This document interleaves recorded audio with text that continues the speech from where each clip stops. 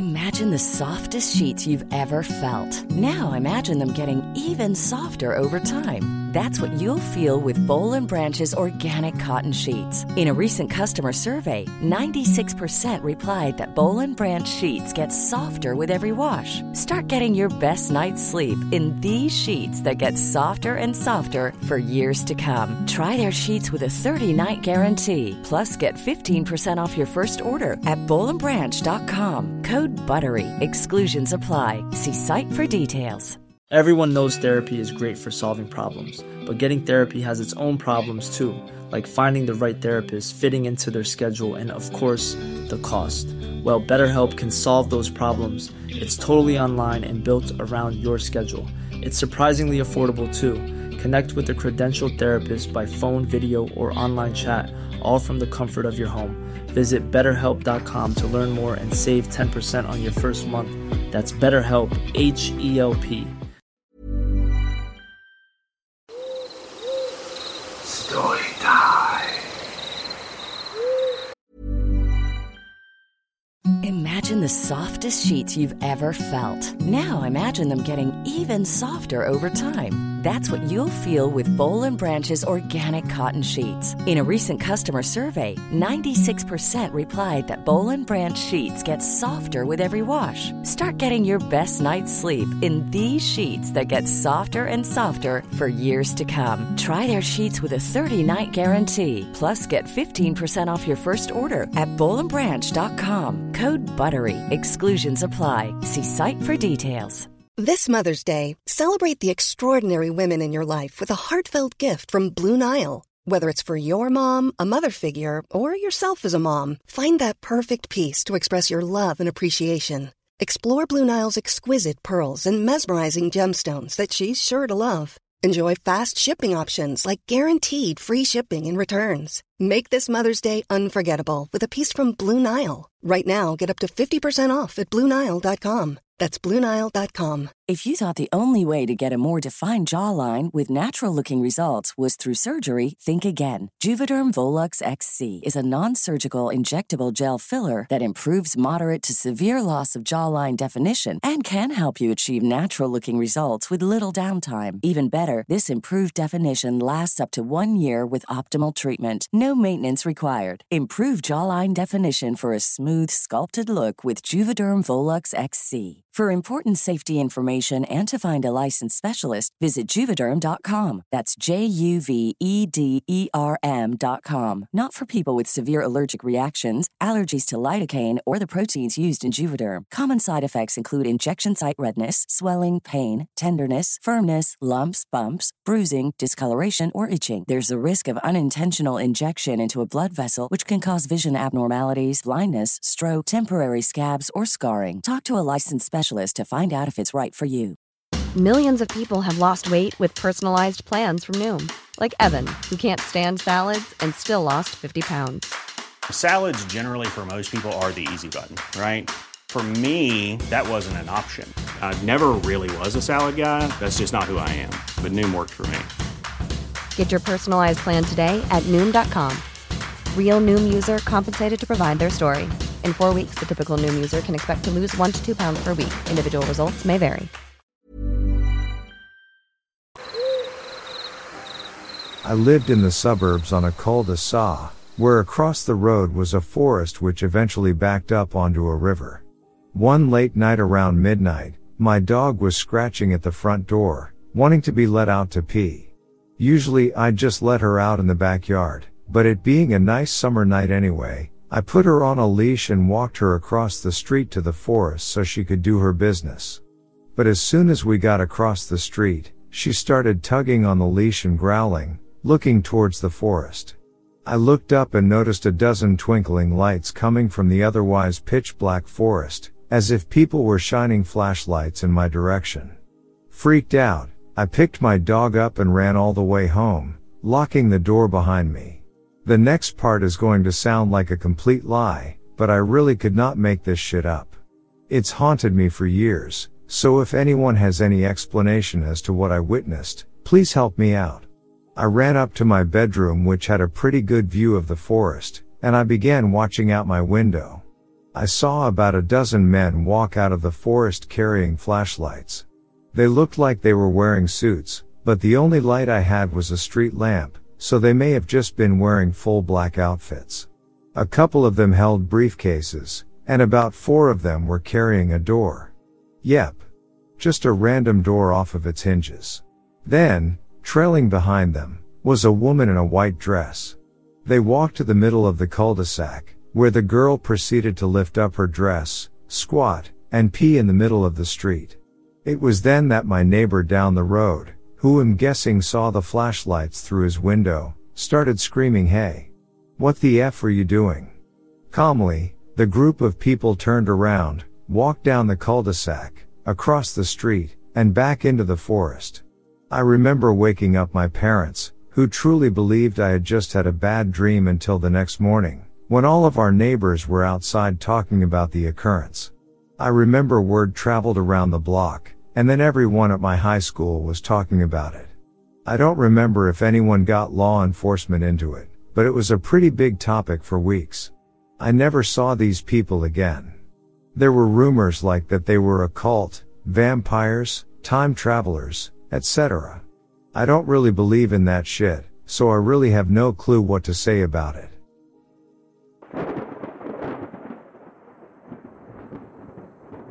On Saturday, September 9, 2023, my wife and I were driving north on US 24 at Rice Lake, Illinois.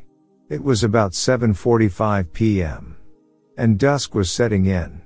Without a warning, a large, maybe 7-foot tall, light-colored hairy upright creature crossed in front of us, right to left, at a distance of 150 feet or so.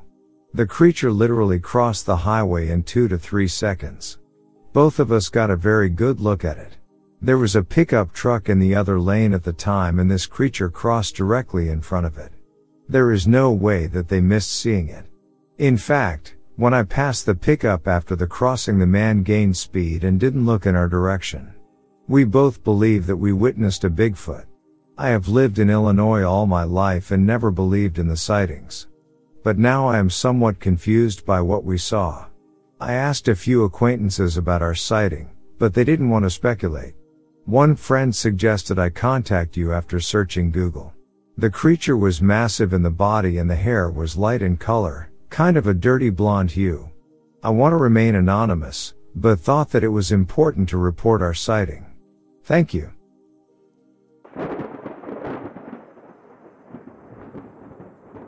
This happened just last night and I'm still pretty creeped out. I was heading home from work on my bike, not hiking I know, but whatever. I work from 2 to 11, so I head home on the late side every night. I was riding through the harbor to my house when I hear just the loudest, most ungodly shriek I can imagine behind me. I'm going pretty fast so I don't worry about it too much, probably just a weird homeless person I can easily outpace. Then I hear it again, but it's coming from somewhere totally different. The first one was behind me, this one was sort of ahead to the left. Every time I hear this, it seriously sounds like a person being murdered or something. I lost count of how many different screams I was hearing at around 8 different sources.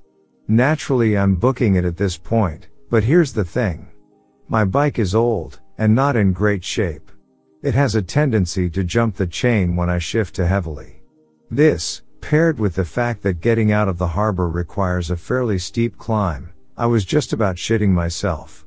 I don't know if I was actually being chased, but it sure as hell felt like it. The freakiest part was when I was just getting up to the top of the hill outside the harbor, I look back. I wear a head-mounted light at night for safety. I whip around, and see probably 5 or 6 pairs of eyes reflecting the light back at me, but whatever they belonged to was just out of the cone of bright light. I think they were dogs. At least that's what I keep telling myself. But goddamn, those screams seriously scared me more than I've been in years.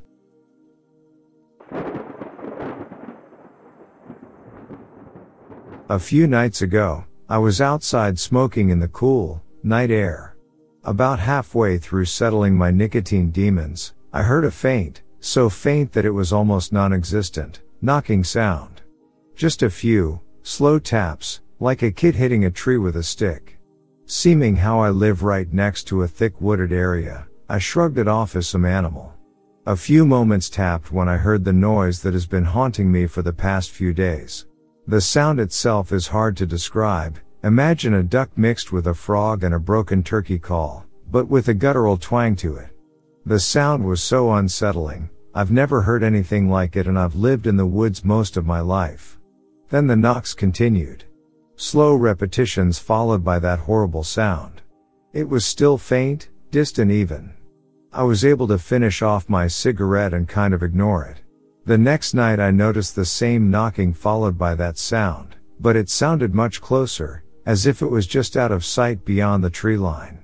It was loud and clear now, and that sound sent shivers down my spine. Then the knocking started to become audible from different parts of the woods, and the sound was produced by more than one thing.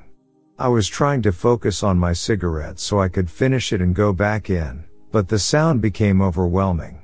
My paranoia kicked in as the sounds surrounded me, and I started sweating. I got the feeling that I was being watched, that something was stalking me. After a few seconds of the harmony of sounds straight from a nightmare, I had to nip my cigarette in the butt and go inside. I didn't sleep well last night. The sounds were so close that they might as well be right outside my house. My girlfriend is visiting her family, so I'm here all alone, which is making my paranoia act far worse than usual. I tried to turn up the TV so that I couldn't hear it, and that worked until I decided to sleep. I'm the kind of guy who likes to sleep in total darkness, but when I was lying down, I heard a soft tapping on my window. Shortly after, I heard the god-awful sound that those things make. My blinds were shut and my curtain was pulled over, so nothing could see out or in. I didn't bother looking out though, I was too terrified. I really need some advice. I've gotten hardly any sleep, and I can only leave my house in confidence during the daytime. Simply leaving my house isn't an option, and my girlfriend will be coming home next week. I've told no one about this yet. How could I explain these things? Anything that you may have to offer would be much appreciated. Thanks in advance, guys. Part 2. A few days had passed from my first post, and things were continuing as they had been for weeks. The knocking/growling, or whatever you want to call it, continued every night. It seemed to stay just outside of my tree line, and I did my best to ignore it. Last Saturday, I heard a loud sound in the middle of the night. I waited until the morning to investigate. When I walked outside with my cigarette the next day, a large section of my fence was broken down, bent in a very unusual fashion. I took pictures of it, and I can upload them to Imgur or something if anyone is interested. Anyway, at this point I broke down and confronted my neighbor to see if he had anything to tell me about this. He seemed distant about the subject, but he told me that he used to camp out in the woods when hunting, and that he began to experience the same type of thing. Not wanting to tell him that it terrified me, I told him about the fence and how it was becoming hard to sleep because of the noise. He suggested an idea that I was scared to follow through with at first, but we wound up doing. After sharing a bottle of Jack Daniels and discussing our ideas about what we were dealing with, the plan went into motion. Our blood fused with whiskey and pumping through our veins, some warm clothes, and 2 shotguns, we sat outside the following Tuesday night. We sat in the shadow of the barn that sits by my fence in silence, solemnly passing the bottle back and forth. The sounds kicked up around 12 a.m., so we sat perfectly still and waited for something, anything, to happen. The rustling in the woods got louder, the growls got more intense, and my grip on that shotgun was like a castaway clinging to driftwood. I began to wonder what the F we were thinking. We didn't even know what was running through our woods. Crack. My neighbor's shotgun shot off as a stick cracked directly behind us. We both spun around, half falling over and obviously terrified. Nothing was there, but as the resonance from the gunshot died down, so did the rustling and growling. We both stood there for a good 10 minutes, just staring into the darkness. Silently agreeing that we had done enough, we parted ways and went back to our houses. The new silence that engulfed my house was even more unpleasant than the constant and overwhelming knocking. I could hardly concentrate. I had become so used to the sounds that the absence of them drove me wild. I eventually got myself to get some sleep, but it wasn't deep sleep by any means. The rest of that week, even leading up to tonight, escalated from returning to normal to hell on earth. My girlfriend came home 2 nights ago, and I have yet to tell her about the occurrences. I'm running out of things to do, and it seems that every night the darkness is inching closer and the knocking is worse than ever. When the knocking did start up again, it was worse. It was less of a hush thing, and now it was loud, angry sounding. The knocking was also at closer intervals, but the episodes of knocking and growling last shorter amounts of time. Again, I'm sorry for the slow update, and I know this post is probably all messed up, but I've barely gotten any sleep lately. I'll do my best to clean this up if it needs it, and I'll keep you all updated as events occur.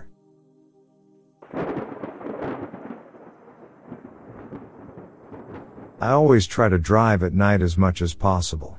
There is much less traffic, and my plans were to get a motel room in Peoria, grab some sleep, and visit my sick friend in the morning. I was driving through an area with a fairly narrow strip of pretty thick woods on both sides and a large body of water called Rice Lake quite close on the other side of the trees to my right. There was almost no other traffic, and I had slowed down a little in fear of a deer running out in front of me. Well, something did run out in front of me, but it was definitely not a deer. It was obviously a Bigfoot. I knew that as soon as I saw it, but it didn't look like what I expected one to look like if I ever had the chance to see one. It was well over 6 feet tall, maybe even topping 7 feet, and was covered all over with fairly long hair, maybe 4 to 6 inches. But the most striking thing about it was that its hair was white. Actually, it wasn't snow white, but instead had kind of a slight cream-colored tint to it. I have never heard of a white Bigfoot before. It was not actually running, but its steps were so long that it was covering quite a bit of ground with each one. It never did turn its head to face me completely, just kind of glanced in my direction as if to make sure I wasn't too close, but from what I could tell it had thinner hair on its face and looked pretty well like a human. Because of his color, I tried to get a look at the eye color. Since an albino of any species usually has pink eyes, these were definitely dark in color, probably brown.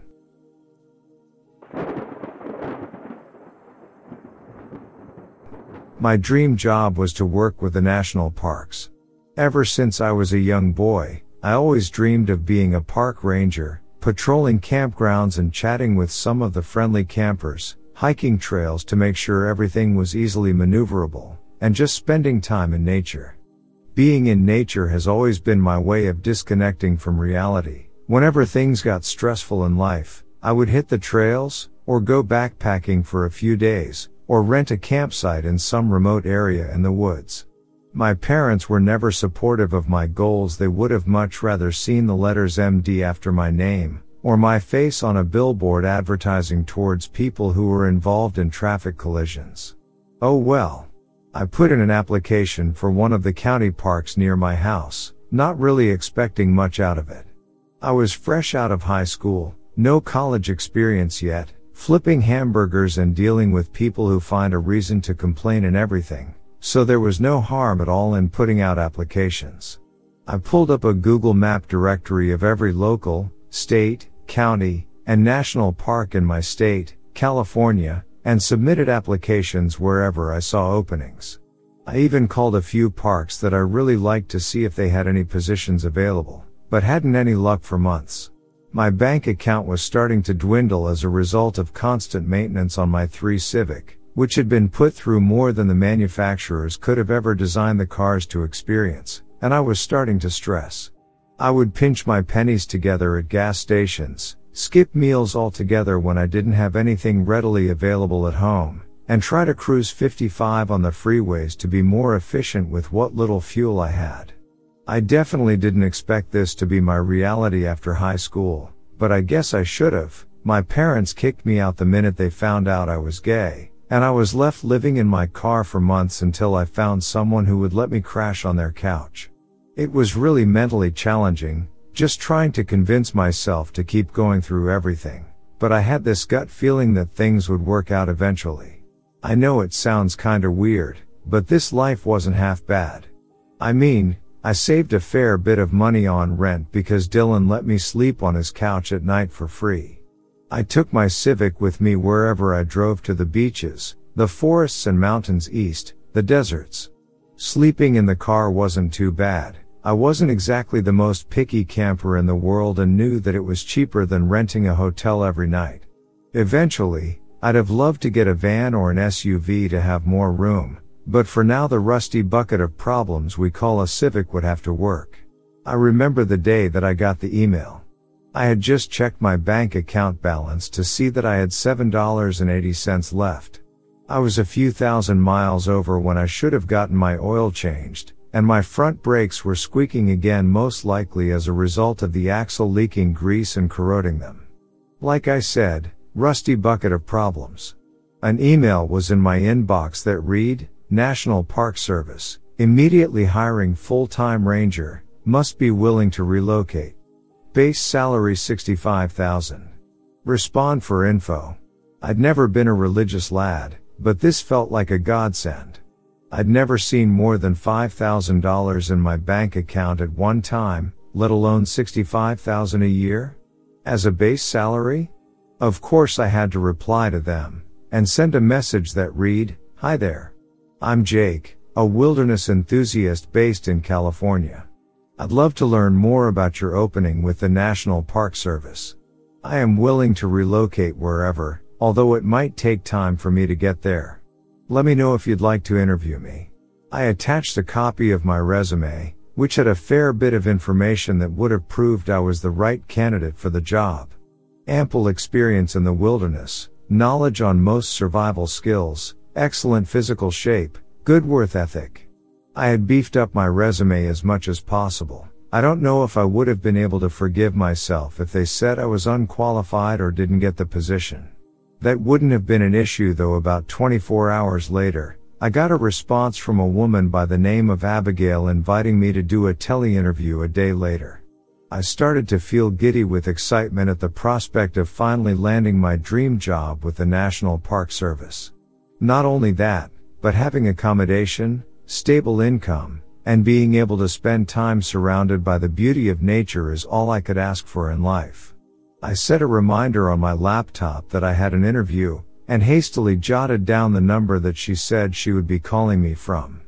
I tried so hard to focus at work that day, but it felt like I was stumbling over orders and making careless mistakes again and again. Every time I slipped up, the manager walked over and yelled at me, then muttered to herself in Spanish and walked away. I was so close to quitting on the spot, but something told me to hold off just a bit longer, until I know for sure if I got the new job yet. Fast forward to the next day, Abigail called me about 5 minutes late. She asked me pretty basic questions: my past work experience, my work ethic, asked me to describe some of the experience I have had in the wilderness and what knowledge I can bring to the team. I answered her questions honestly, and very thoughtfully, making sure to reference real-world scenarios whenever possible so she didn't think I was bluffing with all the experience I claimed to have. It seemed to be going great, and I was certain I would the position. I was smiling wider than I had smiled in months, when she asked me the question that sticks with me to this day: Are you afraid of what lurks in the shadows of the trees at night, Jake? It took me a minute to figure out how to respond to this. I didn't expect her to ask me that when I was going over interview questions the night before. I planned just about everything out, even some follow-up questions to ask her about the position that would show how interested I am. I had not prepared for this. I'd never been afraid of the woods, or any nature at all. I had no reason to be. I knew everything there was to know about defending myself. I could use a knife pretty well, was a great aim with a crossbow, and had even made my own bows before out of materials in the woods. I didn't exactly believe in supernatural beings or demonic entities, so there was no reason to be afraid. Still, her question unsettled me a little bit. I tried to convince myself that it was just a joke and she wasn't serious, but the lack of laughter matching my nervous laughter shot that theory down pretty quickly. I took a deep breath, then responded, I've never been afraid of the shadows and the trees. I do just fine in the wilderness, and have never been in a situation where I feel like I lost control. Her response sent chills up my spine. I reckon you should be, honey. She's always watching, even if it feels like she left. No matter how far you go, she'll always be a few steps behind you. She's always smiling, too. If you dare ignore. Abigail cut off as she began talking to someone else on her end of the line, assumingly a coworker or another park ranger. She eventually put herself on mute, and I spent a few moments processing what had happened. Who is she? What happens if you ignore her? I felt a bit uneasy, but then realized that Abigail works with the parks. I feel like, to work with the NPS, you have to be at least a bit crazy. Not many people would want to give up the luxuries of fast internet, guaranteed electricity, and a healthy social life to live alone in the middle of the woods patrolling and yelling at people who started fires outside of fire pits. Even if you weren't crazy getting in, chances are by the time you retire you'll have a therapist on speed dial. I tried to chalk it up to being that, an older lady who was starting to lose her mind, and brushed it off as no big deal. Just as I came to my conclusion, I heard Abigail's voice on the other end of the line again. Congratulations, Jake. You're perfect for the position. We're going to send you a ticket for your plane that'll be embarking to Alaska to start in Denali National Park in 3 days. Do you have any more questions? I froze for a minute. I was going to Alaska in 3 days. This moment was honestly the happiest of my life thus far, the realization that everything I had dreamed of was starting to fall into place. I was likely going to be surrounded by millions of trees, millions of acres of land, and one of the most beautiful landscapes the world has to offer. It had been my dream to visit Alaska one day, and now I got to live there, and get paid to do so. But, I had to find out more. I wanted to know what she meant earlier about the girl who watches you. Even though I'm almost positive it was nothing, I wanted to hear it from her, just to ease my racing mind. I decided to start with a pretty general question. What should I bring with me? I asked. She responded quickly, just your clothing, and anything you might want in your station. Phone, laptop and charger, winter clothing, a few decorations or memories from home, any other weird gadgets you love, and maybe a pocket knife. We'll provide everything else you need. I didn't exactly have a lot to my name, aside from my car and a few boxes of crap that I had collected over the years, so I figured I'd pack light. I had to do a bit of shopping for winter clothing, as it's never cold enough to warrant heavy jackets in Southern California, but that would be a lot easier when I had the couple $100 my car was worth in pocket. I felt like we were comfortable enough with each other, so I asked the question, you said something earlier about a woman who watches you? I asked hesitantly, half expecting her to hang up on me and deny me the job right then and there. But she chuckled, and responded, oh, sorry about that.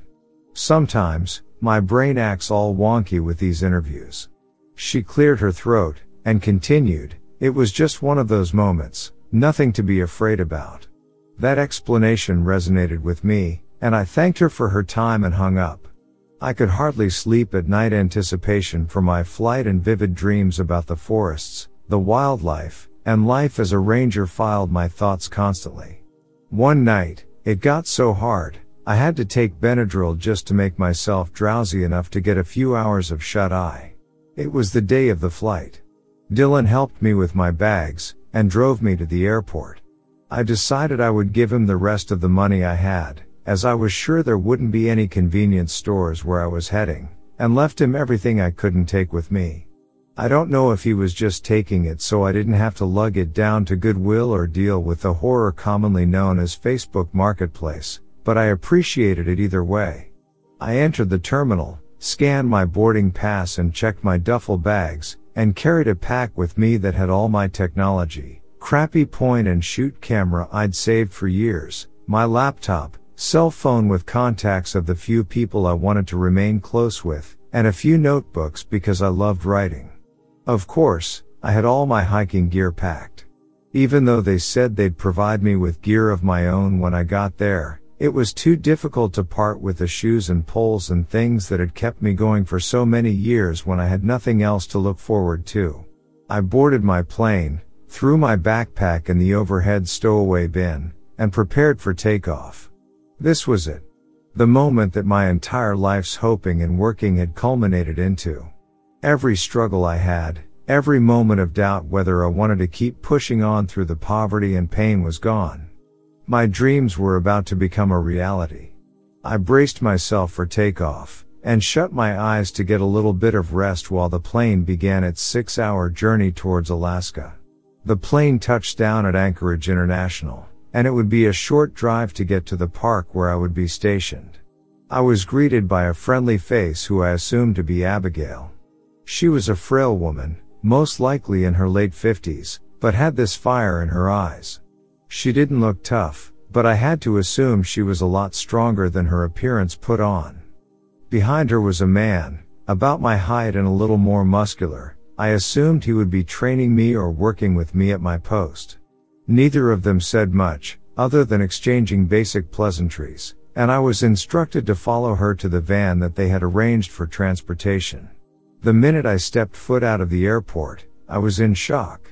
Alaska was absolutely beautiful. I'd seen pictures of it before, watched a few shows on television when I used to have cable, and of course seen plenty of YouTube videos that people put out there, but it's just so much more incredible in person.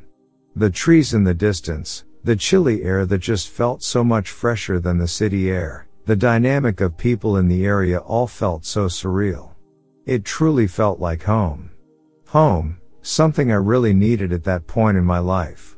We got in the van, a small white Transit that definitely showed some signs of use, and headed north, towards Denali National Park. I sat next to the muscular man whose name I learned to be Zeke. Abigail had left a bit earlier. I guess it was just me and Zeke right now, and the person driving the van who had a weird love for classical music. I put one of my earbuds in, knowing that I probably wouldn't get a lot of time to listen to music during orientation, and enjoyed the drive as the sun started to sleepily duck down under the huge snow-capped mountains to my right. Eventually, we got to the ranger station. It was a small building, but from the outside it looked very inviting. The walls were made of wood, and the lights had a yellowish glow to them. There were windows on all sides, and a little check-in desk for those who are driving through. Surrounding the ranger station were towering green trees which I recognized to be primarily white spruce, and to the left a bit there was a building that looked like some form of bathroom connected to a garage. I had gotten to know Zeke a bit on the ride up. He was pretty quiet, but we had a lot of similarities. He was only a few years older than I was, and had also been kicked out of his house by his family, although he wouldn't tell me why. Zeke grew up in Montana, in a small town near Glacier National Park, and fell in love with the surroundings. He told me he'd been working for the national parks for a year now, and was bumped up to one of the lead positions at Denali. I really felt like I could get along with Zeke, although there was something a bit off about him. It felt like he was hiding something. It had to have been the voice. It sounded as if there was some underlying fear or anxiety in his tone. Oh well, he seemed to be a really good person, and I'd be working with him indefinitely, so there was an obligation to get along to some extent. If something happened to one of us, we had to be able to depend on the other for help. I wasn't used to this, and I knew it wouldn't come as easy as the textbooks make it feel, but it was something I could work towards. As the van pulled up to the garage next to the facilities, I motioned to get out, but Zeke reached over me and pulled the door shut once more. "You're not stopping here," he said, with a grin. "You'll be stationed in a tower about 5 miles north, in the forests. Everything you need should be there: a hunting rifle, clothing, gear, your phone and the numbers that you may need to call, and a handbook with all the information that you'll need for now." He paused for a moment, then continued, "I know it sounds silly, but make sure to read every page in the handbook. It's not that long, and the last guy who didn't." I could see a look of regret on Zeke's face as he realized that he had shared too much. Well, he had to replace somehow, and that's why you're here. It must have been evident that I had a look of shock on my face. I wish I had known this before I signed up for the position, but I guess it made sense. You're working in a remote area in the wilderness. All kinds of wildlife could cut your life short. If you don't know everything there is to know about the area, you could be caught with your pants down with a hungry bear looking right up at you, so to speak. I smiled and said I'll read it all. Don't worry. The expression on his face appeared genuine, and Zeke waved as he jumped out of the van and headed towards the ranger station. I adjusted around a bit and put my feet up against the vacant left side of the van. The driver didn't say a thing and kept on driving. As the forest got denser and denser, the road felt bumpier and bumpier. Even though it didn't exactly feel like a God-sent cab ride, I felt like I was in heaven. Surrounded by trees, people who also love nature, and I was making Imagine the softest sheets you've ever felt. Now imagine them getting even softer over time. That's what you'll feel with Boll & Branch's organic cotton sheets. In a recent customer survey, 96% replied that Boll & Branch sheets get softer with every wash. Start getting your best night's sleep in these sheets that get softer and softer for years to come. Try their sheets with a 30-night guarantee. Plus, get 15% off your first order at bollandbranch.com. Code BUTTERY. Exclusions apply. See site for details. Hey, it's Paige DeSorbo from Giggly Squad. High quality fashion without the price tag. Say hello to Quince. I'm snagging high-end essentials like cozy cashmere sweaters, sleek leather jackets, fine jewelry, and so much more. With Quince being 50 to 80% less than similar brands. And they partner with factories that prioritize safe, ethical, and responsible manufacturing. I love that. Luxury quality within reach. Go to quince.com/style to get free shipping and 365-day returns on your next order. Quince.com/style. Planning for your next trip? Elevate your travel style with Quince. Quince has all the jet-setting essentials you'll want for your next getaway, like European linen, premium luggage options, buttery soft Italian leather bags, and so much more. And is all priced at 50 to 80% less than similar brands. Plus, Quince only works with factories that use safe and ethical manufacturing practices. Pack your bags with high-quality essentials you'll be wearing for vacations to come with Quince. Go to quince.com/pack for free shipping and 365-day returns. more money doing this than I would have made in 3 years at McDonald's. Maybe this is the closest to heaven I'll ever be. Just as I was starting to drift into sleep, I saw a huge tower in the distance. It was probably 85 feet tall, and had a metal staircase that wrapped around the tower frame and led into a cabin, supposedly where I was to sleep and watch from. The driver pulled off a bit, got out of the car, and opened my door. I jumped out as well, and gave my legs a moment to adjust to standing up again after hours of riding in a bumpy van. Here you are, lad. You got about a quarter-mile walk to the tower, through the forest to the right. He motioned his arm towards a huge expanse of trees that was surrounding the tower. It appeared as if some of the trees were taller than the tower itself. It was absolutely beautiful. I thanked him, shook his hand, put my gloves on, and began the hike towards my new home. The tower itself was amazing.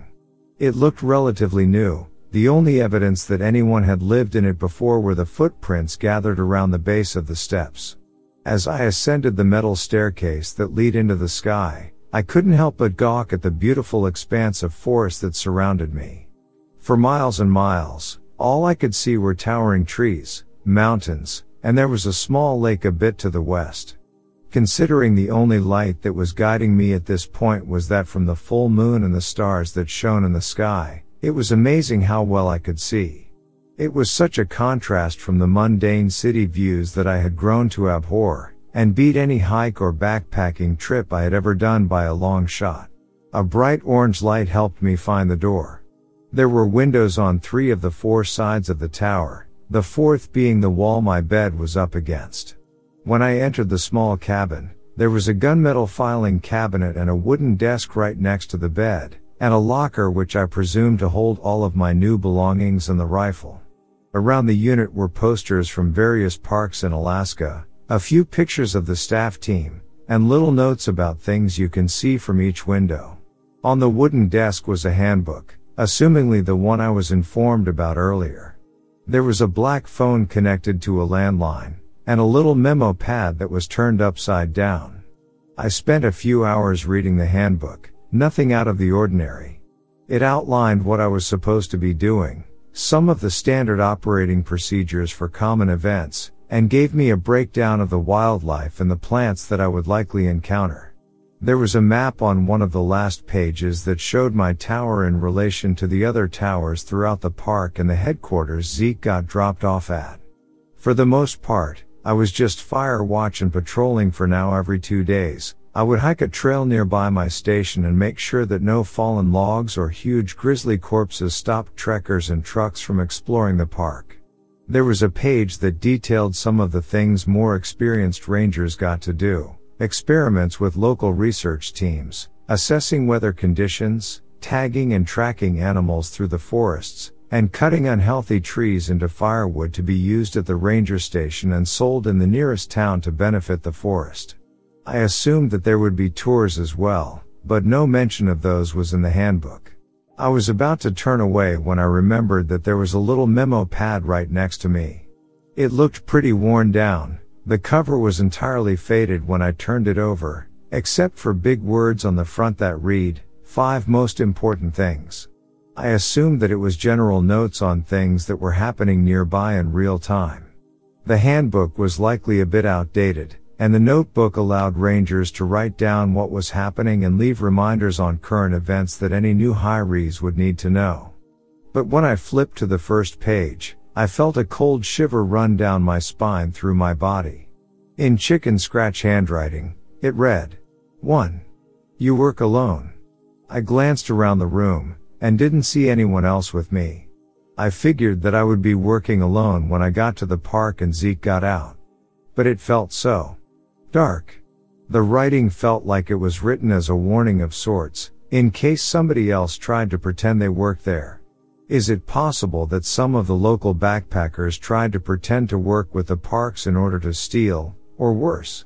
I flipped the page, and once again, that shiver ran down my spine as I read the handwritten words. 2. She will not help you. I flipped the page again, anxiously glancing around the room, trying to figure out who she was. 3. If you hear her crying, run. I practically ripped the page off of the memo pad as I flipped again to see what was on the following page. 4. If you see her, it's too late. I slammed the book against the counter and started pacing around the room. I knew that I was getting myself into a job that could be dangerous, but who was she? What kind of tasks was I really doing here, aside from watching for fires and hiking trails? I really wanted to know more, and soon. But I was starting to get tired, and wouldn't be able to get very far with the intense jet lag and the lack of sleep recently. I took off my shirt and boots, and set my backpack down next to the cot I'd be sleeping in.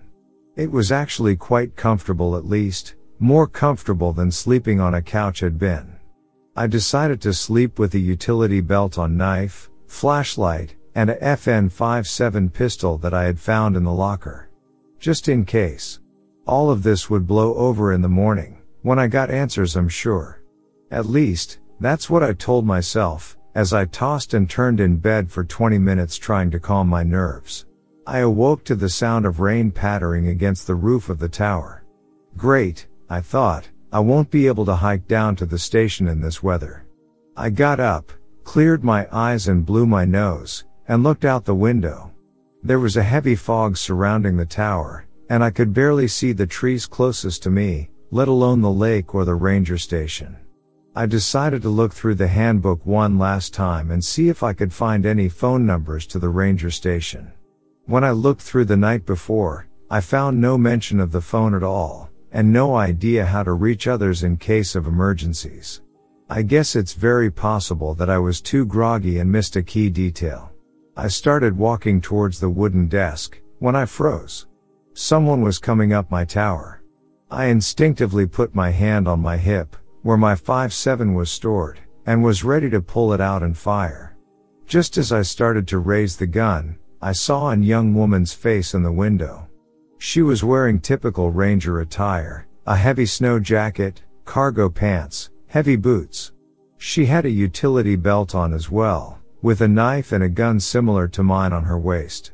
I, laughing at my stupidity for almost killing a fellow ranger, put the gun back in its holster and opened the door. "Hi, I'm Autumn. I just wanted to say hi to the new guy." She blushed, and pointed out through my window, towards where the entrance to the park would have been. "Most of the times, you can find me at the main headquarters. Sometimes, I like to work with the new recruits until they're comfortable with their duties. If you want, I can take you on a little tour, when the weather clears up a bit." She was soaking wet, her hair looked fresh out of the shower. She had to have trekked at least 5 miles to get here, through heavy rain and terrible conditions. There was no way I would say no to letting her stay a bit. Plus, it was starting to get colder. If she got caught out while it was snowing with soaked clothing, chances are it wouldn't end well. "You can stay here for a bit, if you'd like. I just woke up a few minutes ago. I was looking for a manual on how to use the phone, because I had a couple questions. I can't find any phone numbers, or any information about how to contact the headquarters," I said, pointing towards the phone. She chuckled, and replied, "Oh, those phones don't work. They're really just an aesthetic at this point. The lines used to be up and running, but now they're good as dead. You'd have to walk down to the headquarters to ask, but since I'm here, you may as well ask me." I felt embarrassed to ask about the notes in the notepad, so I quickly put together a random thought. "What do we do about getting food here? Do they do supply runs to resupply the towers, or do you have to walk to pick up your own?" I mean, it wasn't a bad question at all. Besides, I was getting hungry, and couldn't find any food around the room. "They'll bring it by in a few hours," she said, smiling. "It's not exactly what I'd call comfort food, but it fills the stomach and gives you the energy you need to keep trekking." I smiled, thinking back to all the times that I had gone hungry because I couldn't afford to eat. I wasn't eager to tell Autumn my entire life story, so I stayed silent. But the prospect of getting food handed to me, and decent, livable food, made me livid with excitement. "By the way, HQ told me to tell you that there was an incident on one of the trails not too far from here. Since it's in your territory, they want you to check it out. Something about a boulder that's obstructing the path. I guess it became dislodged with the rain and rolled down the hill. I didn't realize how long it had been raining. I guess it had to have started while I was sleeping, since there was a steady pour by the time I awoke. I'll check it out when the weather clears up." "Do you know where it is?" "It's west of here. If you look on the map in your handbook, you'll see a trail called Boulder Ridge Loop. It's a 7-mile loop trail that goes around a mountain." I laughed. Ironic. "Huh. The boulder destroyed the Boulder Ridge Loop. Do you know exactly how much more rain we're going to get tonight?" She shook her head. "Not sure, to be honest. Chances are, it'll get light for a few hours, then start raining pretty heavily again. If I were you, when it starts to ease, I would head out as fast as you can, and try to assess what happened." She paused for a moment, then continued. "I'd be more than happy to tag along if you'd like the company. To help, plus it might be difficult to determine the trailheads on your first full day." "That sounds great. I'm going to get changed and start getting ready, so we can leave in an instant." She started walking towards the door, and said, "I'll wait near the trailhead. Don't dilly-dally too long, buddy." She gave me a friendly wave, and jogged down the metal steps. Autumn seemed like a nice person. She was pretty attractive, friendly, and seemed knowledgeable. I put on a heavy rain jacket that was in my locker, when I realized something. I sprinted over to the desk, and grabbed the memo pad. Turning back to page 1, I traced the scratched letters with my fingertip. 1. You work alone. I flipped the page again. 2. She will not help you. I started to panic. I couldn't go out with her. I had already broken 2 of the rules that were in the memo pad. There was no way for me to reach the ranger station to ask them for clarification. I tried to be rational. Maybe she doesn't work with me, and she's just telling me my duties, I thought, trying to alleviate the anxiety from my mind. But it didn't help at all. I spent about an hour pacing back and forth, until I noticed that the rain had started to lighten up. I began to pace faster and faster, looking through drawer upon drawer, trying to find something that could help me. Maybe a mobile phone, or a map so I could find the trail myself, or keys to some truck that was out of plain sight nearby. I couldn't find anything. Hours and hours passed, until I noticed that the sky was getting darker and darker. God damn it, I thought to myself, I didn't get a chance to do anything today except worry. I turned the light on with the switch in the cabin, and went back over to look through the handbook, once again hoping that I missed something that would help me in this situation. But I found nothing new. I looked outside, and could see nothing once again. There was a heavy fog all around the tower, and it was pitch black out. It must have been at least 10 p.m. I was considering calling it a night and trying to get some sleep when I heard a faint voice call out from the bottom of the tower. "Hey! Are you coming?" Oh God, she's back, I thought to myself. I had the pistol on my waist, but grabbed a hunting rifle. Something was very off about this place, about Autumn. At first, I thought I could trust her, but at this point, I didn't know if I could trust anybody. I started to crawl slowly towards the door. I put my back against the thin frame of metal that separated the door and the wide glass window, and peered out. I saw Autumn standing at the base of the tower, staring up at me. Her eyes were wide as saucers, and she was smiling. Not your typical smile, this smile was dark, twisted, scary. It didn't quiver one bit, and she didn't lose her gaze once, even when I looked away. "Hello?" I heard her call out. I peeked again, and she was now looking to the left, no longer right at me. I reached for the door, and slowly creaked it open, when I heard it. I heard her begin wailing. Not your typical I stubbed my toe on a coffee table wail. Her screams were piercing. It was impossible to think straight, even the constant pour of rain couldn't drown out her wailing. I remembered the third number in the memo pad, and began to shake. 3. If you hear her crying, run. I swung open the door, and started to run down, when her gaze immediately locked onto me. Her eyes had turned pure white, and she immediately stopped wailing and smiled once more. Saliva dripped down from her teeth and she began to laugh as she locked her eyes with mine. And if that wasn't bad enough, blood began to pour out of her eyes. I'm not talking a little bit, it was running down her face, and collecting in the collar of her ranger jacket. Her once beautiful hair was beginning to fall out by the second, and she began to tremble uncontrollably, as if she was about to explode. 4. If she sees you, it's too late. In a split second, I drew my hunting rifle. She began to sprint up the stairs, faster than any animal I had ever encountered. Her steps were effortless, and didn't stumble one bit. I immediately aimed at her and fired. A bullet hit her right in the chest, and I saw her smiling corpse fall through the cracks between the metal steps. A pool of blood erupted from her body, and she lay motionless. I sprinted back into the tower, leaving my rifle on the deck, and slammed the door shut. With all the strength I had left, I pushed a filing cabinet against the metal cabin door, and immediately collapsed against the cold metal, as I listened to the rain drum against the roof of my tower. I was in shock. Drained, exhausted, confused, and afraid. I don't know what that thing was, but it would bother me no more. I felt a wave of relief rush over me. All I had to do was make it to morning. I could get to the ranger headquarters, and get the F out of this place. Out of this cursed forest. Out of this shitty metal tower. Away from this demonic creature that called itself Autumn. That brings us to the present moment. I'm sitting here, phone in my hand, writing this up on my notepad app. However, I just need to check something. I remembered the title of the memo pad said that there weren't 4 things, but 5. I glanced over at the title of the memo pad as I expected. It read 5 most important things.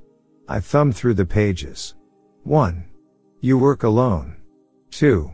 She will not help you. 3. If you hear her crying, Run. 4.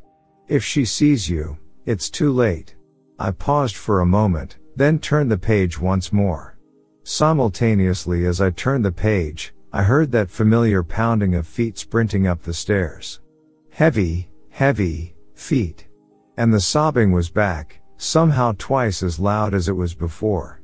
I looked at the words on page 5, and dropped the memo pad to the floor in fear. 5. Do not try to kill her under any condition. She does not die.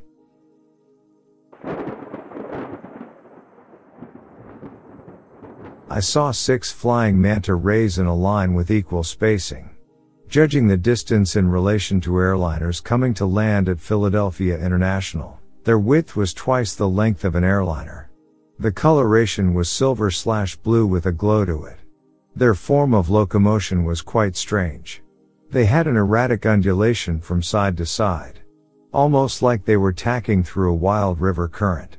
I was amazed they were able to propel themselves forward in this fashion, let alone stay aloft. Their speed was comparable to a small plane. I watched them continue to travel east toward New Jersey for 5 minutes until they became too small to watch. They appeared to be real creatures. The only thing that bothered me was that strange color and glow. I wondered if their skin was excited by the sun. I had the feeling if you were directly under them, they could be translucent. I always thought there should be creatures living in the skies, but we know nothing about them. Being translucent makes sense, as one of the reasons creatures are not seen more often. I waited several months to report this sighting. I wanted independent confirmation from the FAA and other government agencies, but none was forthcoming. My location was central Bucks County, Pennsylvania, on the border with Montgomery County.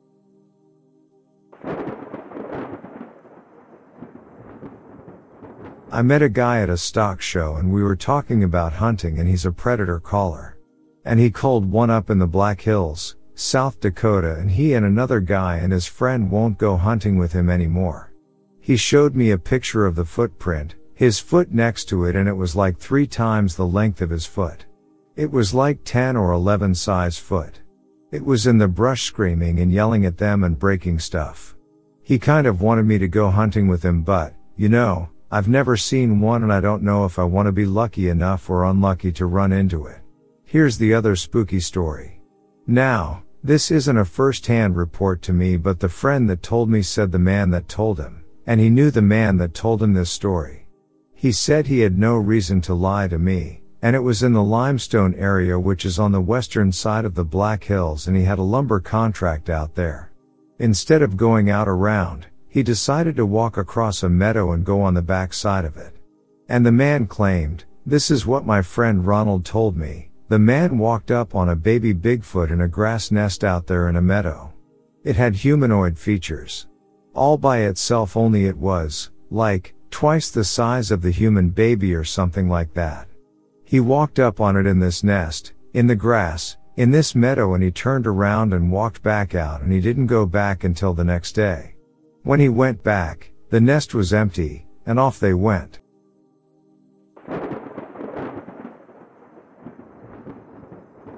I was driving home from work on a misty night in October of 2019. I had just crossed the border from Pennsylvania into Maryland on Route 15 South. I was between Emmitsburg and Thurmont and listening to music on the radio, trying to stay awake and alert. As I approached Little Owens Creek, I saw something move in the corner of my eye. I slowed down and looked to my right toward the creek and trees. What I saw next took my breath away. I slammed on the brakes. There was a large creature standing on 2 legs by the side of the road, clear as day. It looked like a hybrid of a wolf and a man, with dark fur and a long snout, pointed ears, and bright yellow eyes. It had muscular arms, legs, and long claws on its hands. I couldn't see the feet. It was 6 to 7 feet tall, and it had a long tail that was wagging slowly. The upright creature stared at me as I skidded to a halt. It then let out a loud and terrifying howl that reverberated throughout my car and body. The sound was more stark than any horror film howl. It created a surge of fear and panic in me. The beast took a step toward me and then another. The expression on its face was that of anger. I didn't know what to do. I was practically paralyzed by fear, and I could only watch as the creature moved a few steps closer. At that moment, bright lights from a vehicle behind flashed behind me, and then the sound of a horn blared. The driver slowly drove by me on the left. The creature also noticed the light and the horn. It turned its head to look at the other vehicle. I quickly stepped on the accelerator and I sped forward. I didn't stop for anything until I got home in Frederick. When I walked in the house, my wife could see that I was upset. I told her what I witnessed. She begged me not to tell anyone. I didn't have my cell in the car, by the way. But I doubt that I would have called the police. It's been almost 4 years since my encounter. I have continuously looked for references to a similar creature.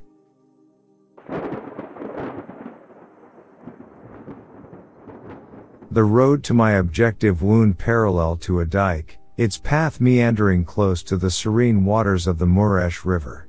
On the opposite side of the road stretched out a smooth, undisturbed plain. It was a tranquil setting, a far cry from the bustling town I had left behind. As I walked, I couldn't help but appreciate the beauty of nature around me, and little did I know that this serene journey would soon take a bewildering turn. About 1 kilometer away from the last houses of the town, the road came to an abrupt end at a bend in the embankment. It was there, at that unexpected terminus, that my encounter with the inexplicable began. I clambered up the embankment and, as I reached its edge, my gaze was drawn to a most peculiar sight. Approximately 7 meters away from where I stood, arranged in a semicircle, were about 5 dogs. They stood still, oddly silent, their attention fully riveted on something in front of them. And there, in the center of their attention, stood an entity that defied all comprehension.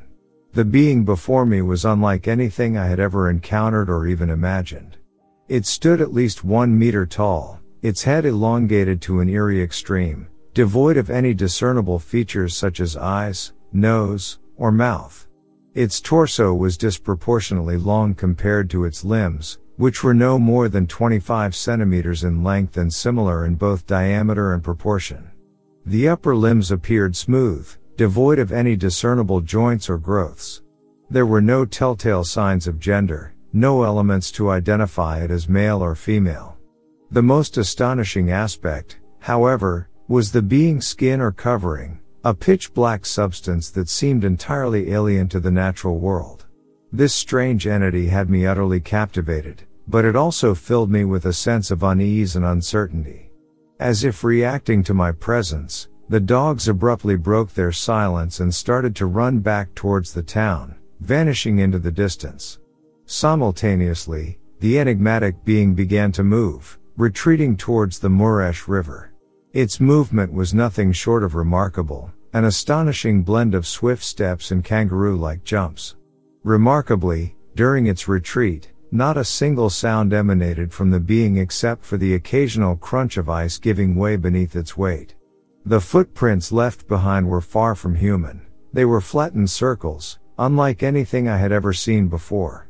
The river lay before me, its flow reduced to a mere trickle at that time, with a riverbed reaching depths of 2 meters. This terrain prevented me from pursuing the strange entity any further. For a few moments, I stood there, both fascinated and bewildered, my senses overwhelmed by what I had just witnessed. It took me a minute or two to gather my wits and, driven by curiosity and a strange compulsion, I decided to follow the trail left by the mysterious being. For the next 2 hours, I combed the grove along the riverbank, but despite my best efforts, I could find no trace of it. I was certain that it had not entered the water, for the wide beach bore no marks, and the unfrozen snow remained undisturbed, its surface as smooth as untouched sand. It was during this search that I noticed a curious transformation in the environment. The place where the strange being had stood emitted an intense, pungent smell of chlorine. However, upon returning to the spot after 2 hours, this scent had metamorphosed into a powerful odor of ozone, tingling my senses. My encounter with this enigmatic being haunted my thoughts for a long time. I grappled with its existence and the conditions under which our paths had crossed. I was a rational person, one who did not believe in ghosts, devils, extraterrestrial beings, angels, or any such entities. Yet, that day, amid the clarity of the weather and the untamed wilderness surrounding me, I had experienced something that defied all logical explanation, a memory etched into my mind, impossible to forget.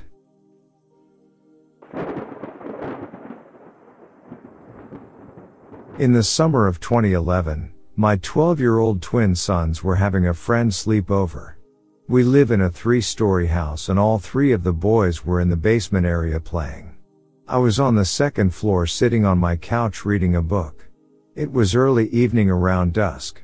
All was peaceful other than the ruckus the boys were making downstairs. I was sitting there half reading my book when the boys all came running loudly up the stairs. The stairwell door was on a sliding mechanism and when they got to the top, instead of sliding it, they sort of pushed on it and it came off the track. With it off the track, it could swing back and forth. I told them I would fix the door later. Anyway, they left the door off the track and all 3 went running up to their 3rd floor bedroom to play.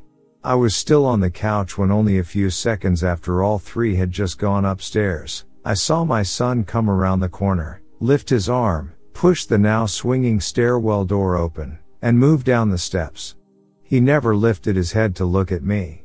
His head was down the entire time, and he never said why he was going back down there. My first thought was that he looked a bit odd and moved kind of strangely. Then I thought, why didn't he say anything? Then I figured he left something down there. This all took a matter of maybe 2 to 3 seconds when suddenly, I heard his voice laughing and talking loudly upstairs. I freaked out. I jumped off the couch, ran over to the stairwell, looked down and called his name, but he didn't answer. I swear to God this is a real story and every hair on my body was standing up and I had chills. I have them now just writing about it, so, I ran upstairs and saw him sitting on the floor with his brother and their friend playing. Even though I knew it was completely impossible for him to be downstairs and upstairs at the same time, I asked him if he had somehow just gone into the basement. He of course said no. I swept the basement looking for a person. I checked doors and windows and closets even though I knew that whatever that thing was, it looked exactly like my 12-year-old son. It was as solid as a real person and was wearing exactly the same clothes my son had on. It was the same size as him and was able to push a solid door open and everything, only it moved a bit weird and never looked at me or spoke to me. Nothing else happened that night and I never could explain it or understand it, until 3 years later, almost to the very day that the incident happened, my son was diagnosed with leukemia. He's undergone years of terrible cancer and chemotherapy and has battled it like a warrior. He is 19 now and his treatment has now ended. He is doing great and is in remission. Praise be to the Lord. I've heard that doppelgangers portend bad luck or illness, but I never thought that when I saw that thing that looked at my son it meant something bad would happen to him. But the day he was diagnosed I realized why I saw what I saw. I don't know for sure if it was some sort of warning or not because it scared the hell out of me and it felt very sinister. I pray I never ever see it again.